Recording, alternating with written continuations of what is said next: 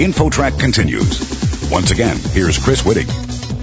Recent data suggests that about 1 in 100 U.S. children has some form of autism. But how can a parent know if their youngster could be one of them?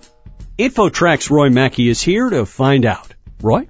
Thanks, Chris. Dr. Karen Pierce is a neuroscientist at the University of California, San Diego, and she recently examined the effectiveness of a simple checklist to spot autism by age 1. Dr. Pierce, welcome to InfoTrack. Thank you very much. I'm excited to be here. Now, you conducted a study that looked at how well a checklist can work. Tell us what you did. What I did was I assembled a network of 137 pediatricians in San Diego, and I said to all of them, okay, I think we can detect autism at the first birthday because there are going to be some subtle signs of language delay. And if you use what's called a broadband screening tool, a screening tool that actually was designed to detect communication and language delay, not autism per se, if you administer that to all babies who come through your door for the 1-year checkup, some of the babies that fail that screening tool are going to end up with autism, and we can catch them at 12 months and get them the early treatment that they need. And so it worked. And lo and behold, we screened 10,000 babies, and anyone who failed came to our center for some in-depth evaluations of their social, their language, and their cognitive ability. And then we found that a percentage of those kids that failed did end up with autism, and we got everybody into early treatment. And so that's kind of the program in a nutshell. The checklist has 24 questions. Are they all concerned with language, or are there other behavioral things as well? No, a lot of the questions are what we call social communication. Because language is really, people think of language as spoken speech. Is the baby talking or not talking? But actually, social communication is more kind of the intent to communicate. So, for example, one of the earliest red flags for autism is a failure to engage in social attention. So a typical baby, if they're playing, they'll turn their head and check to see if mom and dad are watching them because they want to have this kind of attentional focus that's the same as their caregivers. Or they'll point. Let's say they'll point at a doggy walking by, and then they'll look back at their caregiver, and they'll look back at the dog. They're trying to create a triangle of attention between themselves, an object, and a caregiver. And they're constantly doing things like walking over to the parents, putting a toy in their lap, looking up at their parents' face, and looking back at the toy. Those are all social communication gestures. And this checklist actually has a lot of questions that probe for the existence of social communication in babies. If babies aren't doing things like pointing or looking at mom or dad to make sure they're checking in, that's a red flag because they're not showing normal social communication. Actually, speaking or not speaking isn't really quite as important. It's a red flag for autism if the kids are not doing other things that they should be doing, but by itself, not talking isn't as important as these other more subtle social communication behaviors. Why is it so beneficial to diagnose autism by age 1? We use this screening tool to try to catch kids who are what we call, quote-unquote, at risk for autism. We don't give a final diagnosis of autism at age 1 because at that point, children are still developing, and it's really not possible to be 100% certain if the child has autism at such a young age.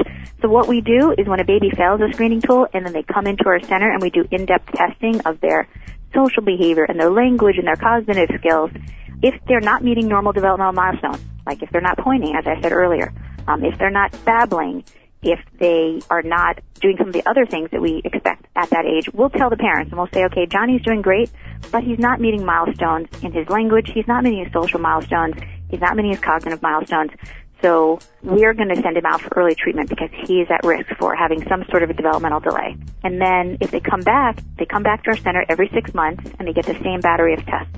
So at 18 months they come back, and then at 24, and then at 30, and at some point the language that we'll use with the family might be stronger, and we'll say he's at risk for an autism spectrum disorder, maybe at 18 months or 24 months. And then by the time the child is 3, we give a final diagnosis. And we kind of back away from giving a final diagnosis at a young age, even if it's very clear that this child is on a very strong path to autism, because it's very sensitive for parents. Understandably, this is their new baby, and at this point, there's no benefit to having a label or not having a label at such a young age.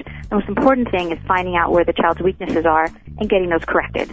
And that label of autism can certainly cover a very broad spectrum in terms of severity, right? Yeah, there's a wide range. I mean, some children with autism, they got language skills, their IQ scores are, the average IQ score of the average American is 100, and some kids with autism have an IQ of 120. They're wonderfully bright in many cases, and then some children with autism are having lots of cognitive problems, and, their IQ might be 50 or 60. So there is a wide range for sure. The numbers suggest that about 1 in 100 children may have autism. Is the rate of autism on the rise, or is it just that doctors are getting better at diagnosing it? I don't think anyone is 100% clear on the answer to that question. A lot of it is certainly increased awareness. And then also, back in the olden times, there was only one thing in the Bible that people used to assign diagnoses, and that was autistic disorder. Then later on, they added in the categories of PDD, NOS, and then later on, they added in the category of Asperger's syndrome. And so, if you're counting more things, obviously the prevalence of a disorder is going to go up if you're including more things under that general umbrella. Mm-hmm. Also, the modern technological age, we now have electronic records. Electronic records are just really making things more accurate. And that's a lot of it. And again, the increased awareness. People are much more aware of autism today than they were 20 years ago.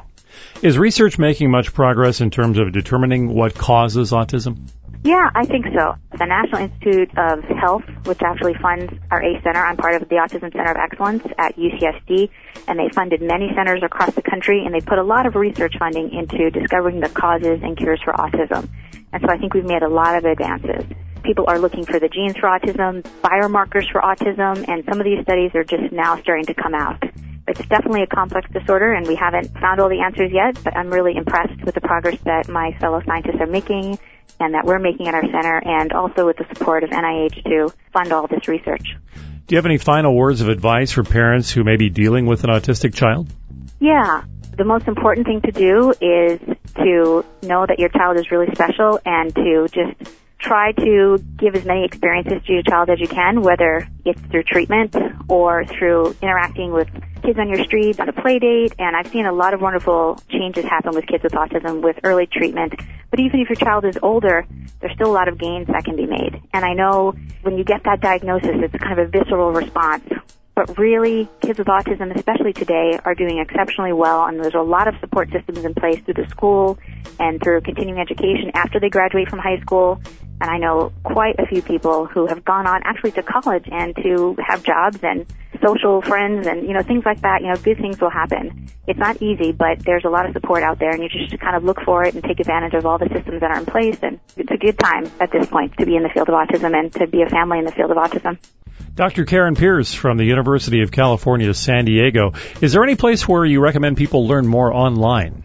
Our website is a great place, autism-center.ucsd.edu.